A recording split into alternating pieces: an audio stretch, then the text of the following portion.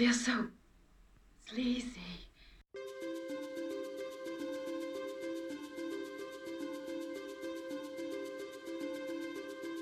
Ooh, sleazy queens.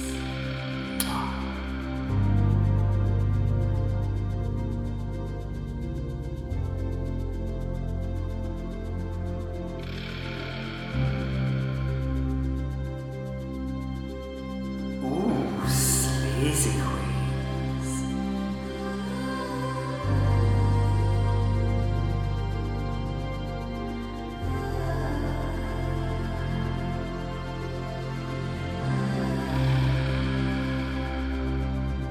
Oh, sleazy queens.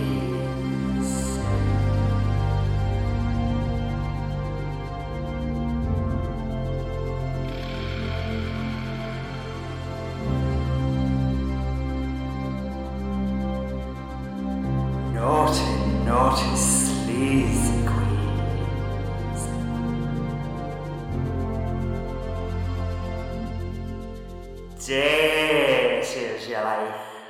Hello and welcome to Sleazy Queens, the Screaming Queens exploitation spin-off.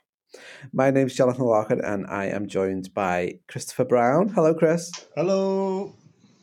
And I'm also joined by Andy Roberts. Hello, Andy. Hi, John. Are we all ready to get sleaze-tastic? Yeah. Yeah, man. Yeah. As prepared as It's we'll actually- ever be.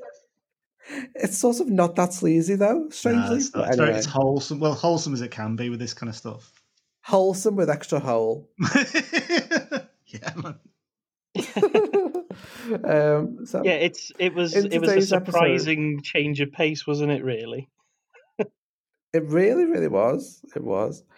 In today's episode, we're discussing a masturbatory masterpiece directed by Radley Metzger, aka Jake Barnes, aka Eric Farina, aka Henry Paris, who made erotic films like Camille, The Licorice Quartet, and the wonderfully titled The Opening of Misty Beethoven. His films were known for lavish design and beautiful cinematography, and this film is no exception.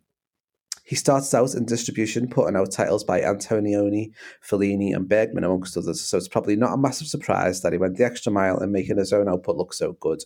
He got into directing adult films with 1963's The Dirty Girls. Andy Warhol was a very vocal fan of his work, especially The Licorice Quartet. He drew inspiration from the classics for his porn.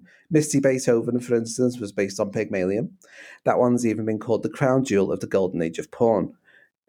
Which is widely considered to be early 70s up until 1984. Metzger went on to direct a remake of one of my favourite films, The Cat and the Canary, starring Honor Blackman, no less. Today's film covers one of his golden age pieces of arty filth. Directed under the moniker of Henry Paris, based on an off-Broadway play that stars Sylvester Stallone and was written by Jerry Douglas, who wrote gay porn classic The Back Row, and returned to porn later in his career, writing such classics as Jockaholics and Honourable Discharge. Yes, there we go. So the play was set in a rundown tenement block, but the film takes place in the mythical, otherworldly European city of Leisure. Jack and Elvira have a rather open marriage. They spend their days, and more to the point nights, indulging in bets to see who can seduce the most people, irregardless of their gender. Yes, they're bisexual, and they're not miserable, deviant, or dangerous in 1973. Their latest game involved prim and proper newlyweds Betsy and Eddie. The bet is, if Elvira fails to bed Betsy by midnight, then Jack gets to shag Eddie. It's that simple. But surely, whatever happens, we won't be carried along for the full hardcore ride, right? Wrong. Get ready to score. Bring someone you want to excite to see Score. An invitation to a completely different kind of motion picture. An invitation to a wild and wicked weekend of mixed doubles. Experience the possibilities with... The other day, Jack decided he wanted to answer one of those ads. You know. Are we playing Loretta Young this morning? When did you do that? One night at bowling. You know that night. You were having your period. You weren't feeling well. The 6 months are nearly up. You're running out of time. I haven't lost this one yet. An invitation to watch foreplay, as everyone tries to. Can I get you a cup of coffee before I go? No, thanks. Maybe later. Elvira speaks very highly of you. The perfect marriage. Amyl nitrite. What's it for? Yeah, it's a nice-looking ring. Do you like it? I wasn't sure I liked it. I thought it looked a little queer. Queer strange or queer faggoty? Sometimes it can make an evening more interesting. You don't suppose they'll want to stay the whole weekend? We've got to get out of here. There's a first time for everything. Eddie's not very good at it. You and Betsy been married long? About a year. I think marriage is a no-no. Elvira and I have been married a lot longer.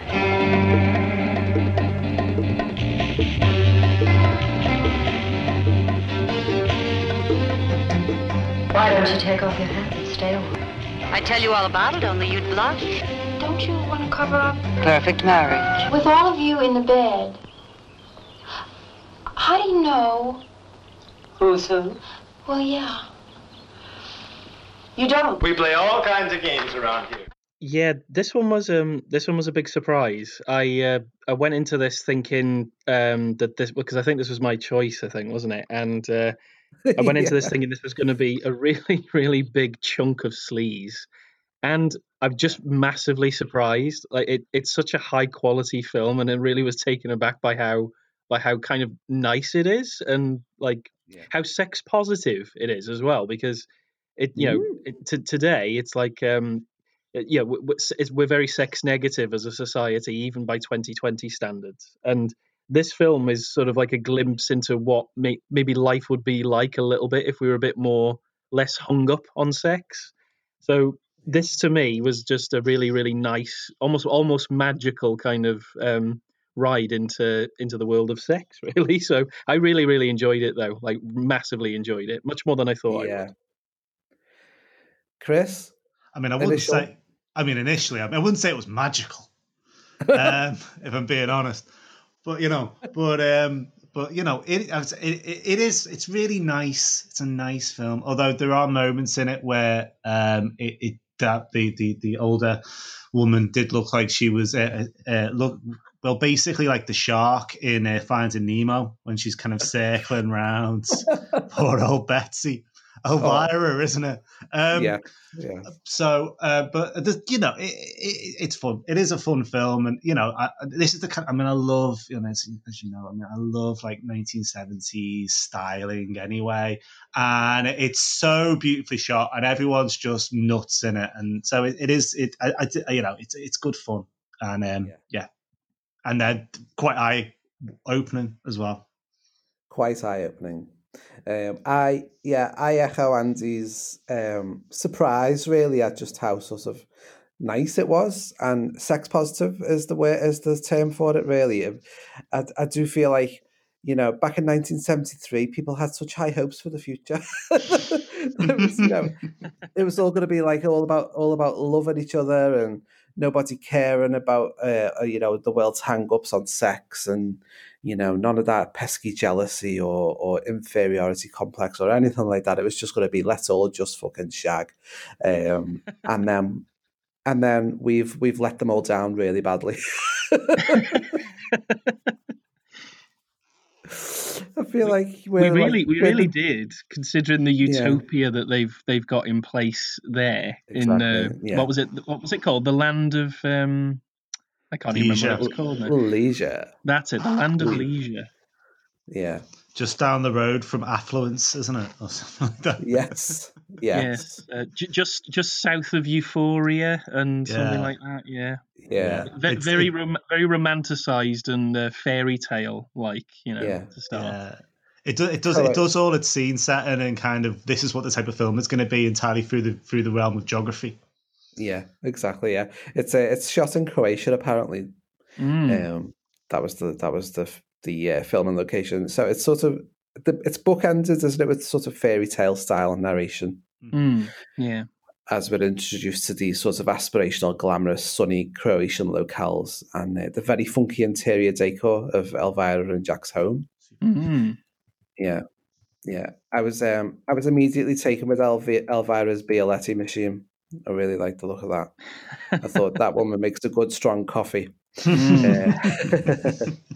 So we sort of start out, don't we, with Elvira and Jack. They spend their morning sort of bickering over their swinging conquest that they had last night. And from what we gather, they've been picking up people through the personals ads.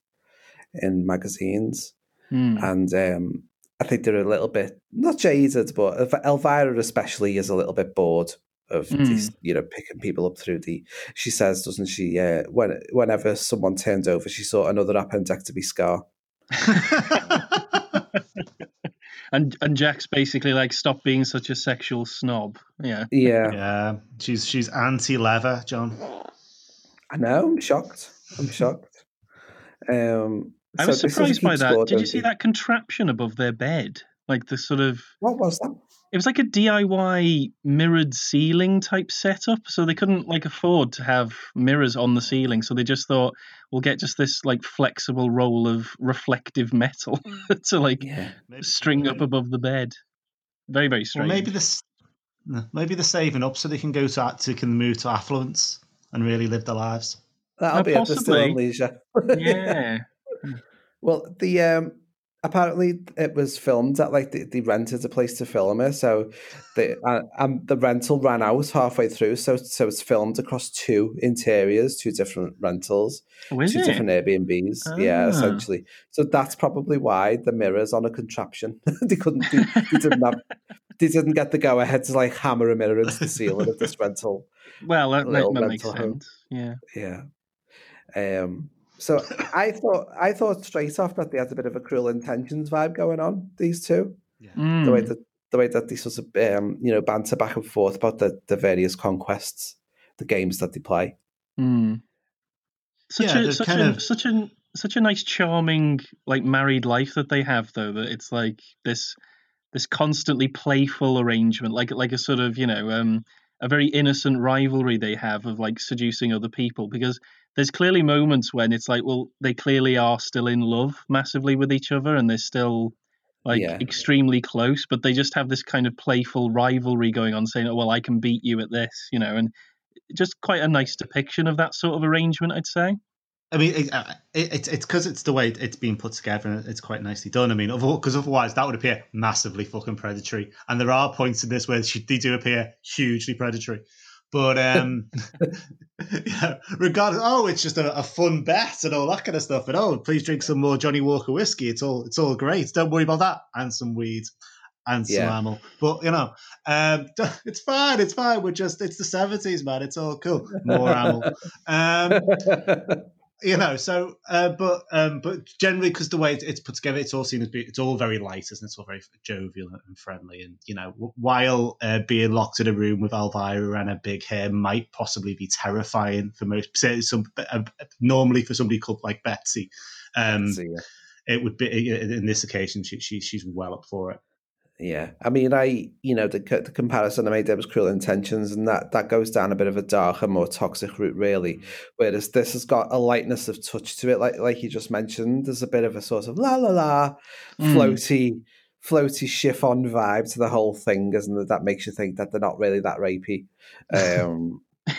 So speaking of rape, there's a great line early on where Betsy comes round and she says to Elvira that she couldn't get hold of her, so she was really worried because she was sure she'd been murdered or raped. And Elvira says, "Murdered, maybe."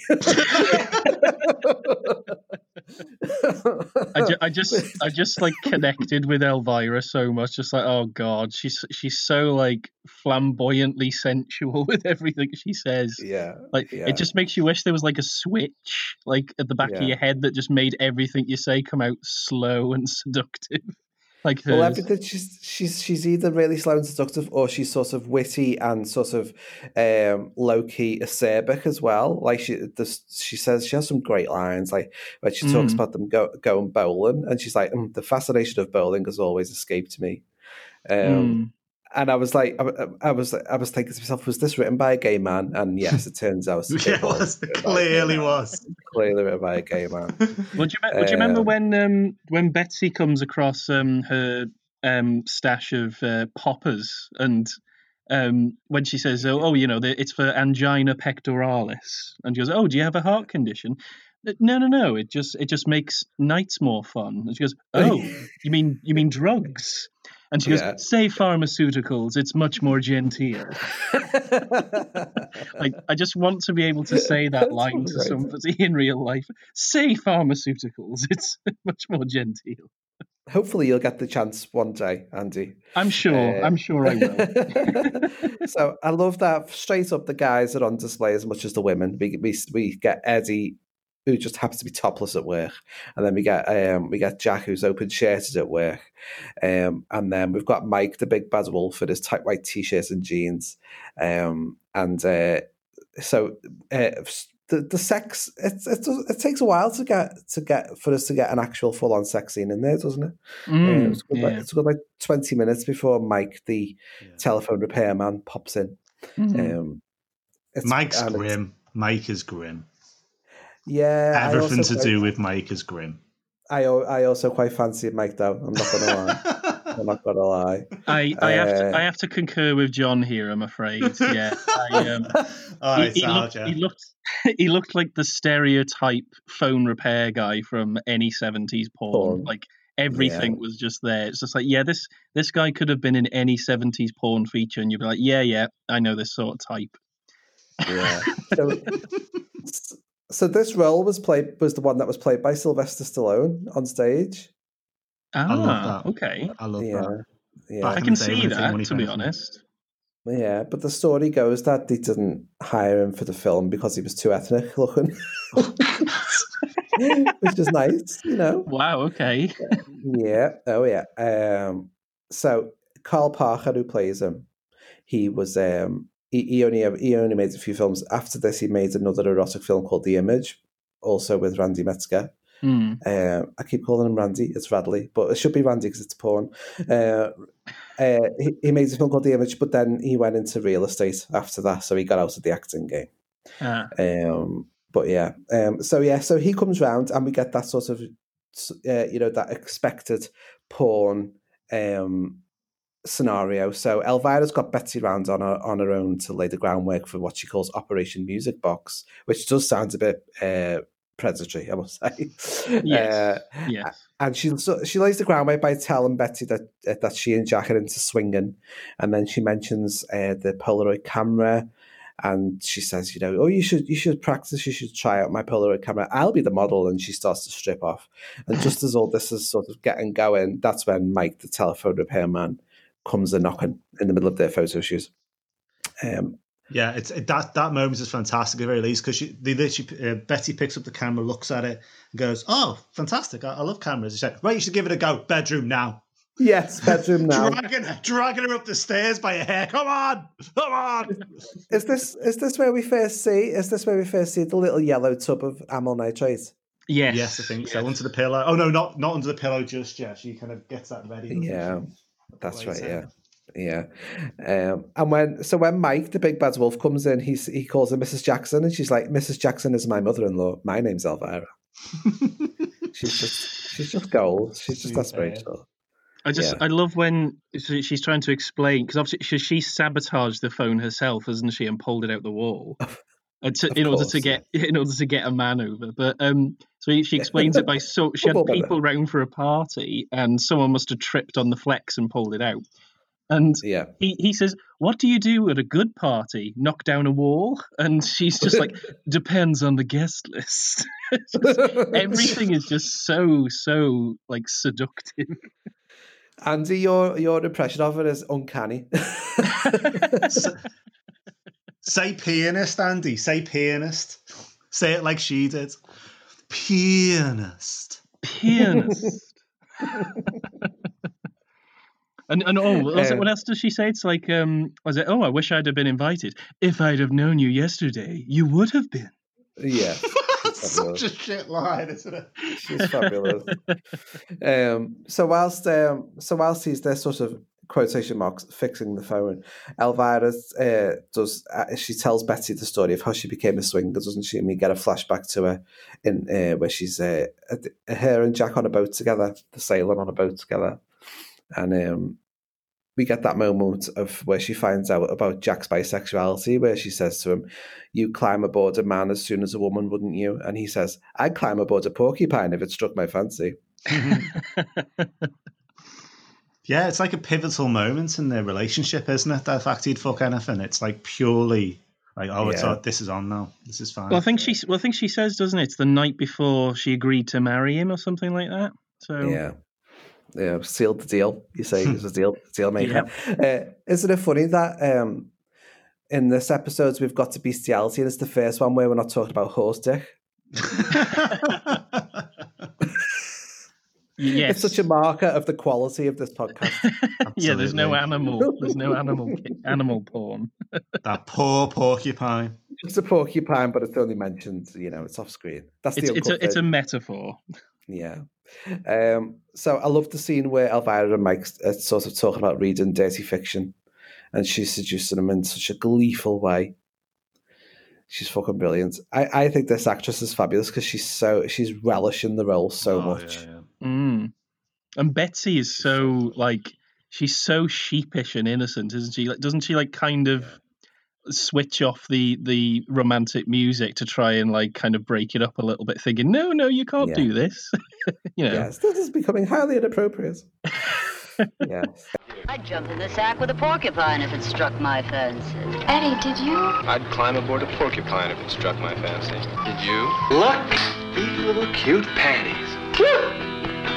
Bullseye! What have you got that's so special? You gotta keep it hidden, huh? I'm gonna do it. It isn't love, Jack.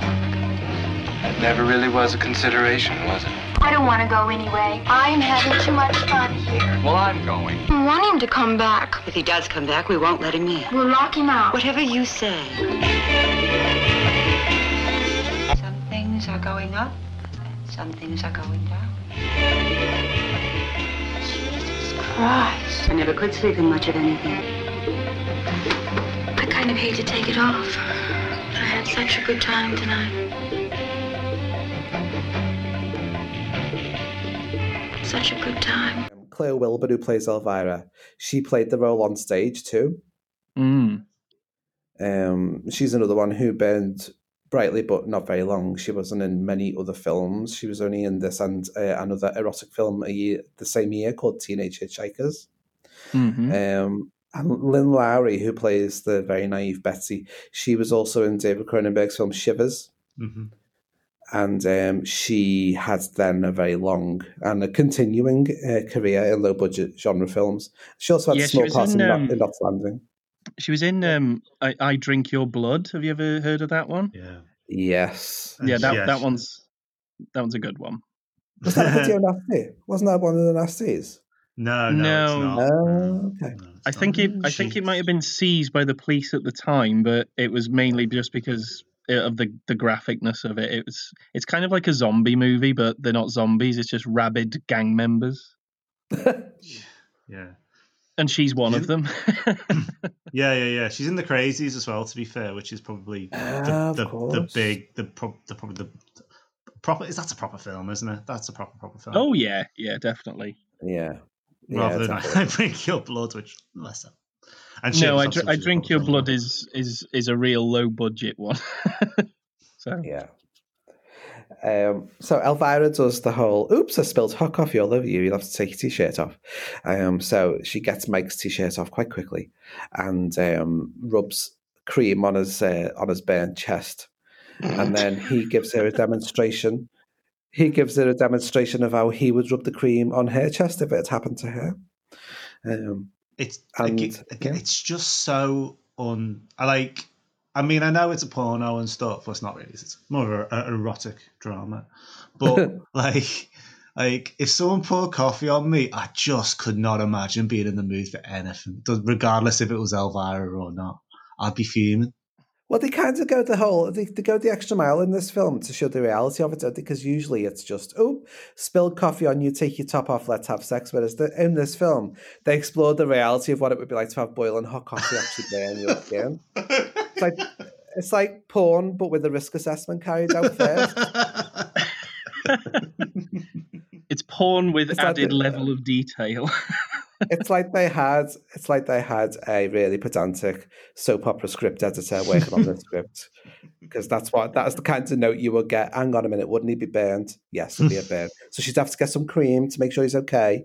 This has to pass compliance. That's the kind of conversation you'd have. So anyway, top off, and then it's not just the top. We get naked. They both get naked. Mike is unsurprisingly a fine figure of a man with a great hairy bum, and Betsy watches awkwardly as they writhe around on the shag pile rug. Yes, it's funny how because she's very sheepish, and it's just it's a long time before she actually makes any sort of response, because she basically just stares for a while, doesn't she? And then eventually she's like, Elvira, I think I'll leave right now.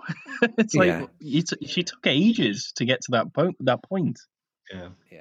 He has to kind of throw his hat at her as well to kind of wake her out of her kind of trance. Mesmerized by what was going on, maybe. I like the line, why don't you take off your hat and stay a while? As well. I thought that was quite fun.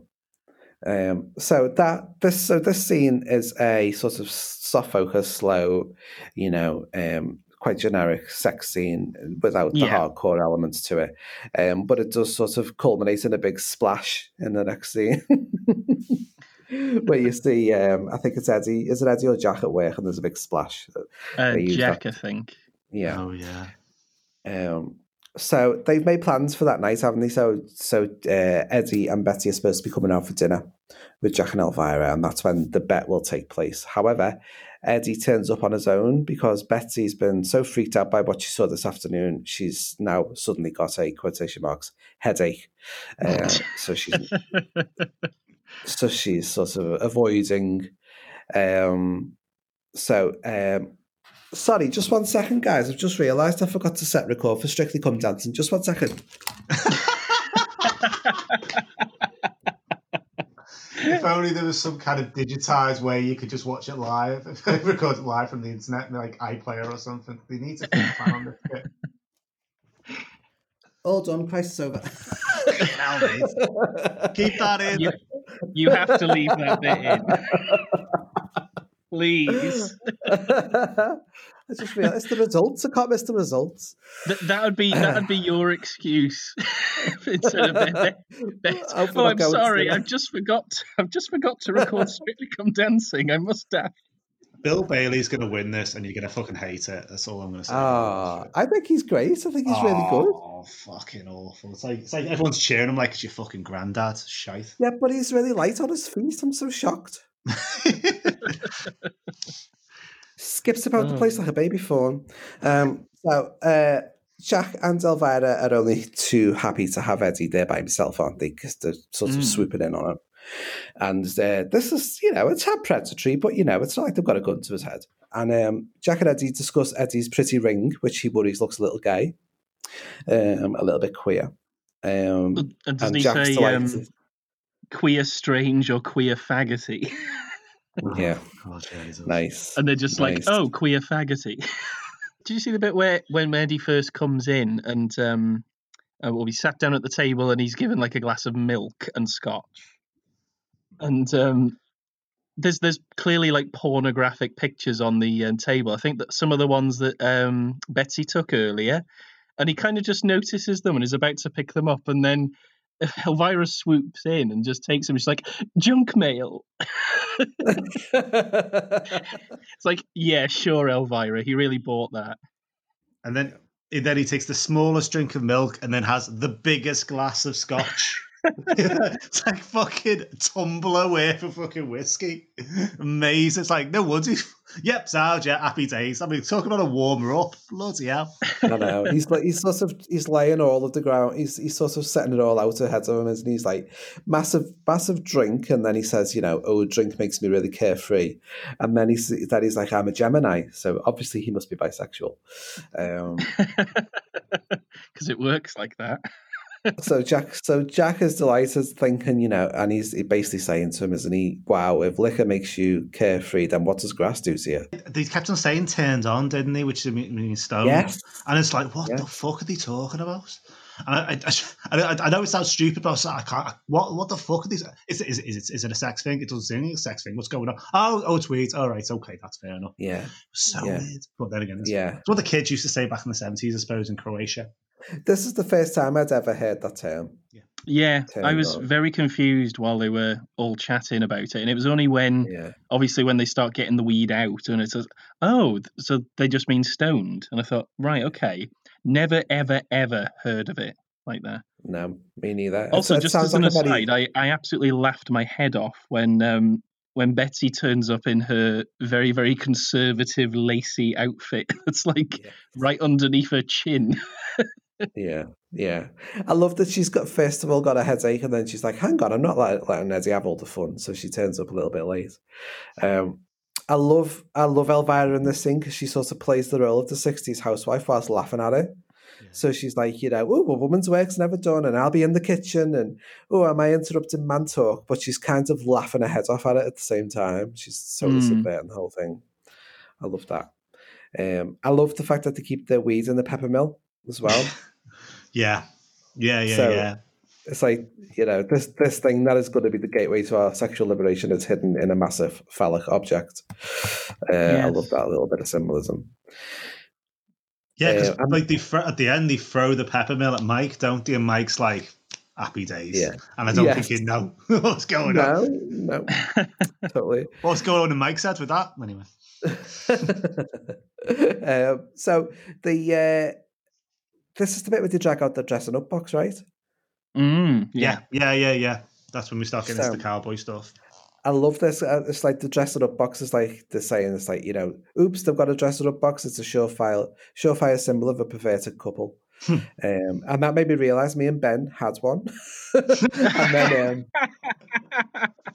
but what it wasn't. What sort of outfits did you have? Well, it was less outfits and more like wigs and drag and stuff like that. Just when people came round, we put wigs on and get pissed and just have a laugh. Okay. But not this kind of laugh, more of a drunken, debauched, like falling around the room laugh type thing. Yeah. I accidentally threw it out. Like, I spent like hundreds of pounds on really good wigs, and I threw the wrong bin bag out one day, thinking it was rubbish, and it was lost forever. So the tragedy. That's the tragic reality of the dressing up box, guys. You accidentally bin it. This is the fantasy, but the reality is, just take care of your wigs. Take good care of your wigs. I can absolutely imagine, though, Elvira like going out immediately shopping to replenish her supply of like outfits if she accidentally binned them. It's true. So just before they start dressing up, they have this little moment where they talk about what their aspirations were when they were younger. And Eddie always wanted to be a cowboy. Jack always wanted to be a sailor. Betsy wanted to be a model, but her breasts are too small. And Elvira says she wants to be the girl on the cover of the Police Gazette. So that sort of segues into the dressing up box, and we get Eddie ends up dressing as a cowboy whilst Jack is dressing as a sailor. There's some great shots of Jack with just a sailor's hat on and nothing else, which I thought was great. And the bit where him and Eddie had where he starts dressing Eddie and tying the red neckerchief around his neck and stuff, all highly homoerotic. Oh God, yes. But Elvira stuns everyone when she walks in dressed as a sexy nun. Yeah, Betsy was very taken aback by this. We're going back to sex twice on the bounce, sexy nuns as well. Well, she says, doesn't she, at some point that she said that she's just a quiet Catholic girl. So there's a hint that actually maybe she did have like that faith at one point. So maybe the sight of just like a sexy nun has like really like grabbed her by the short and curlies. Oh yeah, definitely. I noticed here Eddie does not dance like a straight man. He does not dance like a straight man at all. I mean, he wasn't though, was he the actor? Well, Eddie and Jack throughout this aren't really very convincing as completely straight men. They're both a little bit, oiled about the hips, shall we say. So Jack tries to get Eddie to go upstairs with him to show him how to tie a good knot. That old chestnut type. And we've all tried it. We've all tried it. Come on. I'll show you how to tie a knot. Come on. So this is the sort of divide and conquer moment, isn't it? Where we see that like this is probably what they do most nights when they get a couple of rounds. Jack makes an excuse to take the man upstairs, and but naive and stoned Betsy gets in the way by asking Eddie to dance with her rather than go upstairs with the sailor. Yeah. You can really see the proper disappointment on the couple's face. Yeah. Like, for God's sake, again, she's got in the way. Yeah. We get mentions, don't we, of the fact that Eddie's best friend was Betsy's brother. Mm. Here, and then basically Betsy's, when she's opening up to Elvira, she says to Betsy, Betsy says to Elvira, my brother was Eddie's best friend, and even he said don't marry Eddie. So you're automatically thinking, oh, okay, what happened there? What went on? Well, I think we can all imagine. Yeah. And Betsy sort of tells Elvira that she knows that Eddie wanks into the sink rather than have sex with her. Sorry, she did get very upset though about this wanking in the sink. Yeah. Just have to say, like, out of all the things within couples, I think wanking in the sink is a relatively harmless thing. I don't know, but I think it might be more that he's wanking in the sink rather than wanking on her. To be honest with you, well, that's it. Yeah, it's playing up to her insecurities, isn't it? That I must be deeply unattractive if my other half is having a wank rather than coming to me. So she has a great line which says, I have an awful headache. I'm afraid I'm not a very good junkie. Well, she keeps asking, doesn't she, throughout the whole thing, like, am I stoned yet? Am I stoned? And they're all just like, not yet. I don't think so. Yeah, please, have some more drugs. Go on, you'll be fine. Yeah. So Jack and Eddie go out. They go out and hit the town, don't they? Yeah, but they just kind of randomly walk around asking people. And my assumption is, I might be wrong, I might have read it wrong, but randomly walking around the streets saying, do you think this man in a cowboy hat is a cowboy? Yes. I mean, you've never done that, Chris? You're walking down the street, maybe it's a bit, well, it's not that late at night, is it? It's like 7 or 8 o'clock at night, maybe 10, maybe 9, say 9 o'clock at night.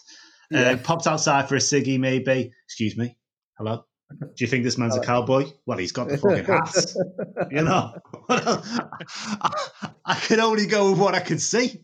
Yeah, no, it's true. It's true. So they come home stinking drunk and they end up... so the girls are upstairs and they stay downstairs. So they sort of split off into two couples that way. And Jack tells the story of when he met Elvira, and then the flashback that they have is exactly the same as Elvira's flashback earlier, only the roles are reversed. So this time it's Jack saying, I'd jump in bed with a porcupine if it struck my fancy, rather than Elvira. I mean, sorry, Elvira is saying I'd jump in bed with a porcupine if it struck my fancy. Yeah. And then he takes out a little movie he's been working on, and it turns out it's gay porn. Of course. I mean, very old gay porn. Very old. I really enjoyed the sort of play in the naked body, projecting the naked bodies onto their bodies. I thought that was really artfully done. I just really like the fact they've got that. I love those little projectors and shit like that. You can put anything through that and I'd be made up with that if you had something in your house. Were you geeking out over the projector? Yeah, I was, yeah. I love that. I was delighted. I was absolutely delighted. I love that me and Andy are drooling over the cocks and you're drooling over the projector. Yeah. Wow. This is hardcore. Geeky as fuck, man. And then we have the sort of cutting backwards and forwards between the two couplings, the seduction, set to what sounds like a riff on a whiter shade of pale.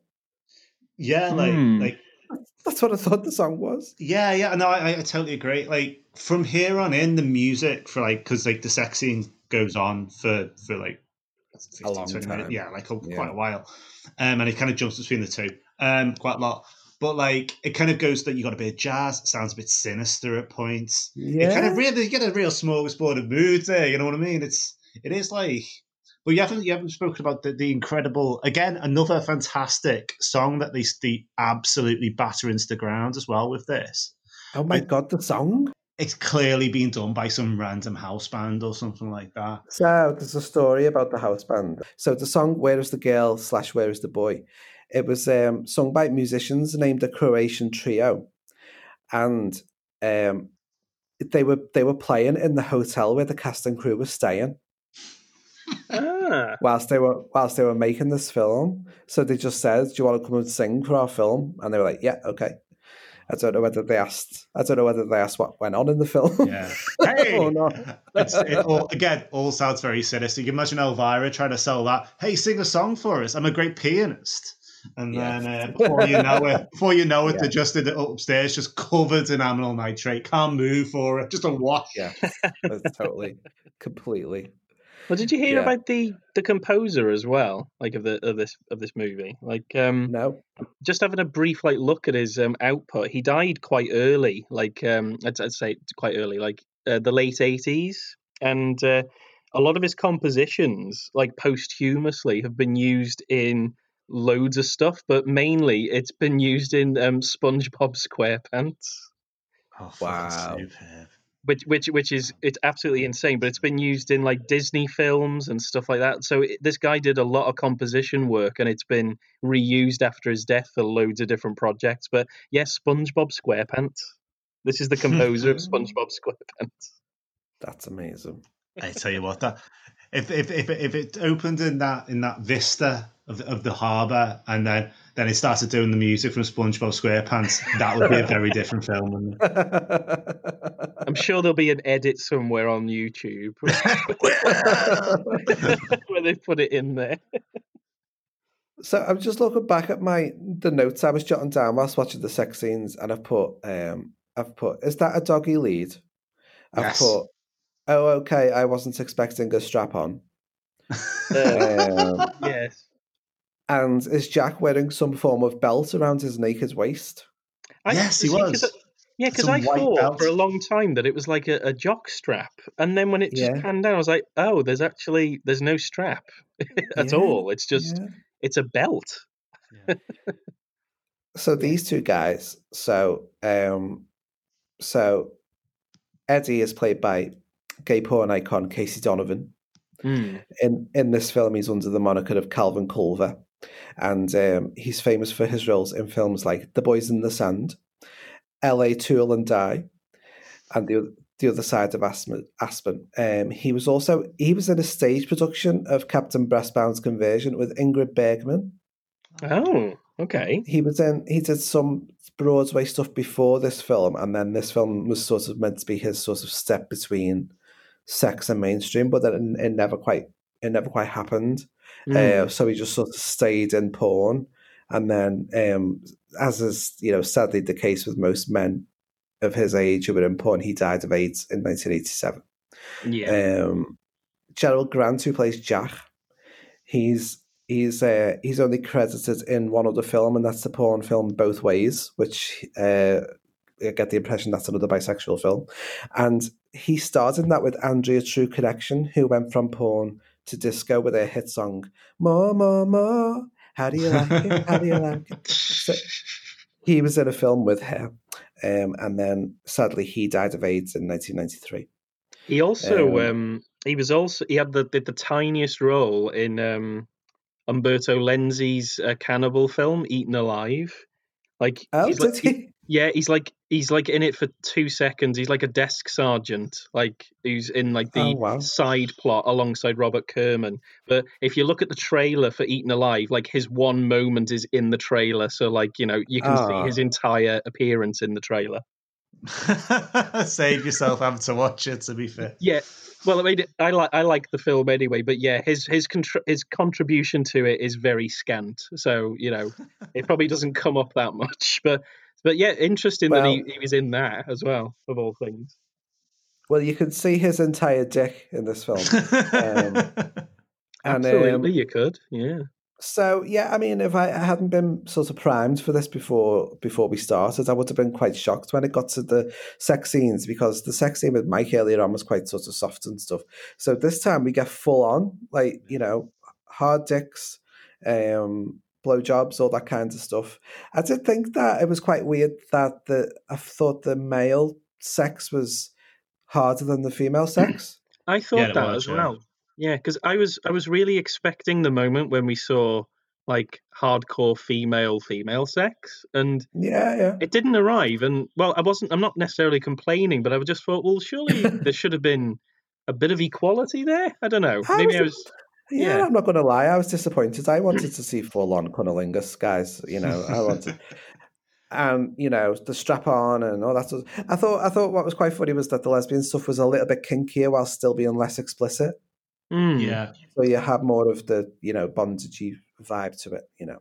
It did, yeah, with that like leash and all that. I think maybe and I might be wrong here, but with all the different wacky angles and stuff like that, and that dodgy mirror, they might have been trying to cover the fact that obviously they weren't having sex, which indeed you could not say with the man on man stuff. Clearly they were. They were absolutely fucking, yeah.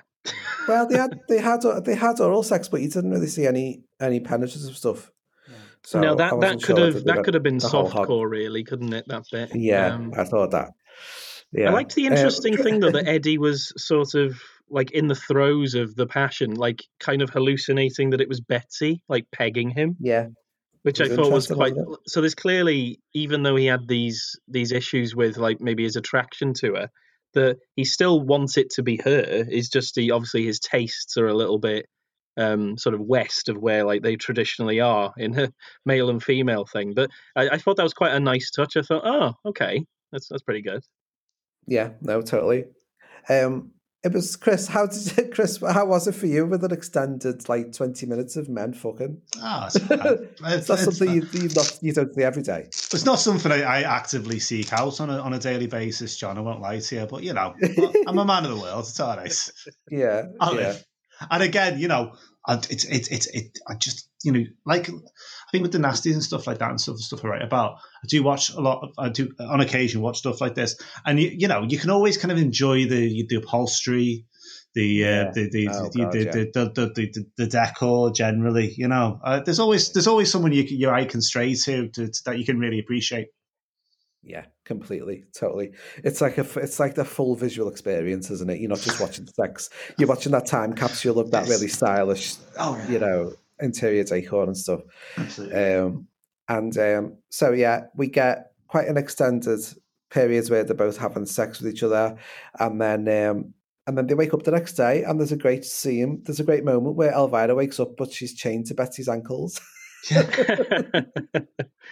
In kind of like an antithesis of what I expected, though. Like Betsy was like quite liberated by the experience, whereas Eddie is quite initially hesitant to accept what's happened, which again you wouldn't have expected considering their attitudes the previous night. Betsy's like when Betsy wakes up, she's even styled differently. So she's got her hair pulled back. She looks more streamlined. She's more direct. Everything about her physicality is totally different. Like she's had this awakening overnight. Whereas Eddie's kind of, as you say, he's like recoiling, isn't he? He's freaking out. Well, he says, I want to get out of here. You know, like he actually wants to leave the vicinity because he's like not happy with what's happened. Whereas she is like, no, you know, I feel like I belong, sort of thing. Yeah. We get that moment, don't we? Like just flashing back to the night before, when it gets to midnight, because midnight's the cut-off point. And we see that both Jack and Elvira give up the game basically and give into their feelings. So it was less about the bet and more about that genuine connection they had with the other person, which is quite nice. The whole moment though of like smash, like popping open the popper though, and like bingo, like right under their nose at the stroke of midnight. Again, very fairy tale like, but at the same time, it's like, you know, very effective in the way that it built up to that moment. And then it was like, oh well, they can't really resist now, can they? And there was that sort of fetishization, wasn't there, of the popper's container thing? I've never seen anything like that before, if I'm honest. And it was a bit strange because first when when you saw her preparing it, I wasn't sure whether it was actually for the popper or whether it was like some sort of weird, like early, like bullet type vibrator type thing. Bullet, yeah, totally. Because that's what it looked like. And then when she put the popper in, I was like, oh, is it like a fancy canister for it? Like, oh, okay. I didn't know you could get these. No. You go on eBay. It's like, oh, I don't think you need them anymore. No, you don't, because they're not ampules anymore that you snap. They're just like little tinted glass jars, aren't they? Essentially, little bottles of liquid gold. So you don't need that sort of fancy stuff anymore. But just how it's just strange how I thought that's clearly going to be a bullet vibrator, and it's like, oh no, it's not. Yeah. Looking at it through a millennial lens there, Andy, you see. I know. I've significantly aged everyone from the 70s. There we have it. So the next morning, so Eddie's freaking out at first, and then we get Mike, the telephone guy, comes round again, doesn't he? And they run into him, and Jack meets Mike here at the end of the film, and I was like, oh no, the film's about to end and I'm not going to see these two get it on. But then you sort of almost do in a funny way. Mike says, I'll try anything once, and he's then drawn into the sort of bisexual, I was going to say triangle, but it's more like a square now, isn't it? Yeah, it's like it's a sexy pylon, isn't it? Big sexy pylon. There's the highlight of the whole film is the straws that they have with the bottoms. Oh, they have God, like a bottom up straw that they drink from. It's like a little female bottom. Oh my God, we haven't mentioned the pink boob in the kitchen that's on the table. Oh my God, random. What the fuck was that? It's not even an ashtray or anything. She's sort of stroking it, isn't she? As she's on the phone to like your telephone repair company or something. What function is that? It's not even the proper. It's just a tiny pink hard plastic boob. I thought it was like was it a jelly mold? Was that what it was? Or is it a jelly?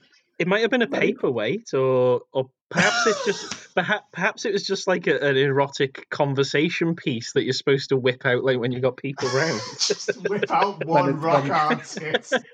When the conversation dries up, get your tit out. Oh God. Oh. So yeah, so we have this sort of fun, very uplifting ending, don't we? Where it's like a big giant pylon. So you've got first of all Jack and Elvira seducing Mike, and then Betty gets involved, and then you've got Eddie sort of standing back and scared, but then he sort of has this epiphany moment where she says, it doesn't really matter who you love, just as long as you do. And that's the whole ethos of the whole film, really. And then he's pulled in, and then they run off. Then basically Eddie and Betty have now got this sort of new sexual lease of life. So they run off with Mike the repairman and leave Jack and Elvira in the dust. And then Jack and Elvira are like, oh, I know, we'll go to the cinema. But then on the way to the cinema, they see like a hot waiter, and they're like, "Ooh, let's go to that restaurant after the cinema." Yeah, like absolute laser sighted on them as well, wasn't it? They were just like they walk past it. It's like the Ironside music comes on, and this yeah, straight in there. It really made me think of me and Ben, to be honest. That's exactly us. So you get this impression that, at the end of the day, the only change that's happened in the film is a positive one. Betty and Eddie are a bit more open with each other, a bit more honest. And Jack and Elvira are happy, happy-go-lucky, carefree, and they're going to carry on because if it ain't broke, don't fix it. Yeah. Absolutely. I absolutely want the sequel, though, where they do seduce that waiter. Oh, of course, yes. Because the waiter was pretty damn good. You might have to recast it now. Oh God! I mean, Lynn Lowry's the only one still alive, isn't she? Oh yeah.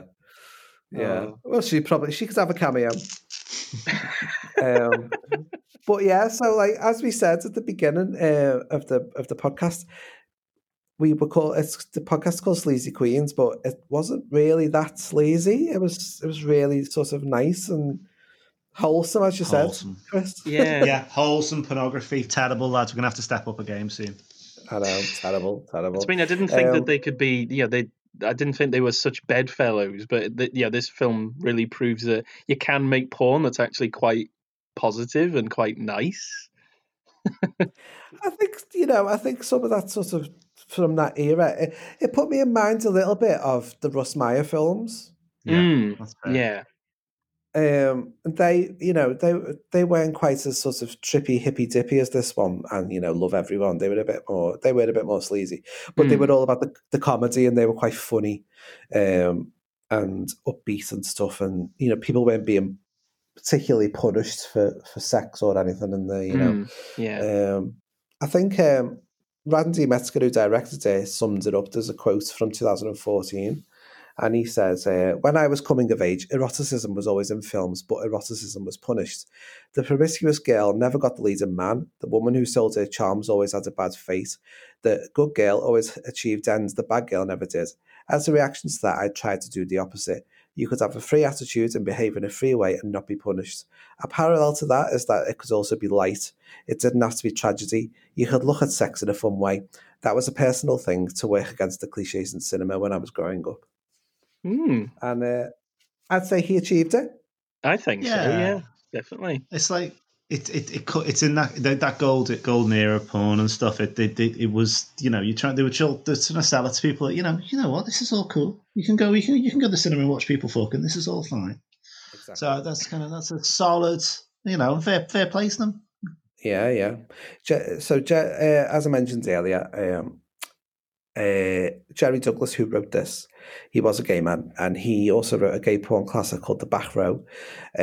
After his initial stint in film, he went on to write for gay magazines like The Advocate. He was a journalist, and then he returned to porn later in his career.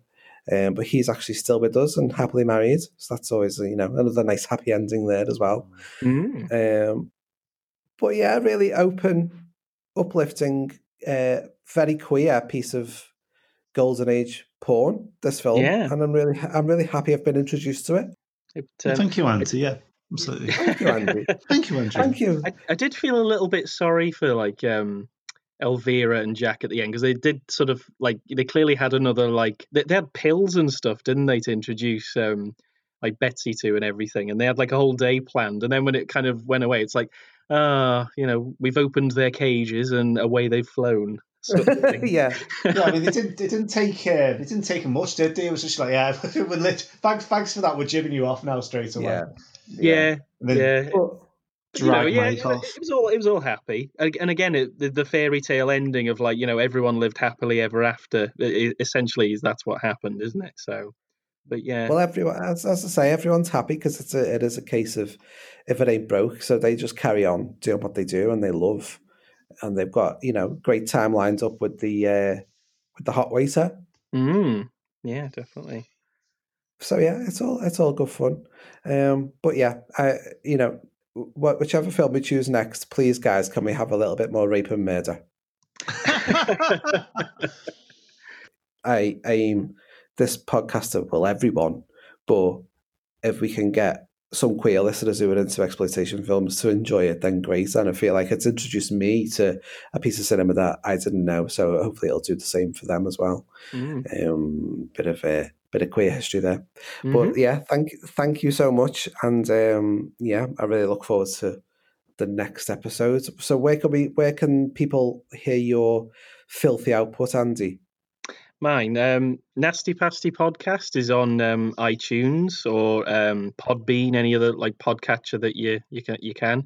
But I'm also on Twitter at Rackety Espress, so you can find it on there, or you can type in Nasty Pasty Pod, and all of my stuff's there. I've got a huge backlog of stuff that you can listen to, but I'm hoping to finally get my arse in gear and get another episode out at some point. But touch and go at the moment with world events going the way they are. But one day soon, hopefully. Yeah. And Chris, where can we go digging for your filth? My filth is at thelasthorrorpodcast.com, or you can Google Video Nasties Podcast and it will come up. Or you can get me on Twitter at orange_monkey. brilliant. And you can get me at Johnny Larkin on Twitter, and also listen out for the other episodes of the Mothership series, Screaming Queens. There are more episodes coming from that as well. But I've really enjoyed this, and I look forward to our next little threesome, boys. Lovely. Thank you very much. Now, who's for some poppers? Hey!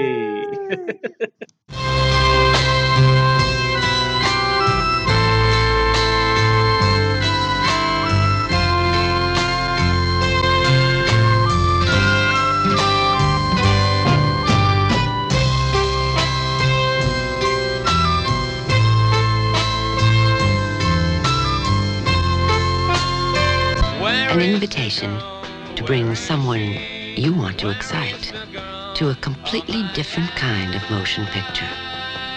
Radley Metzger's Score.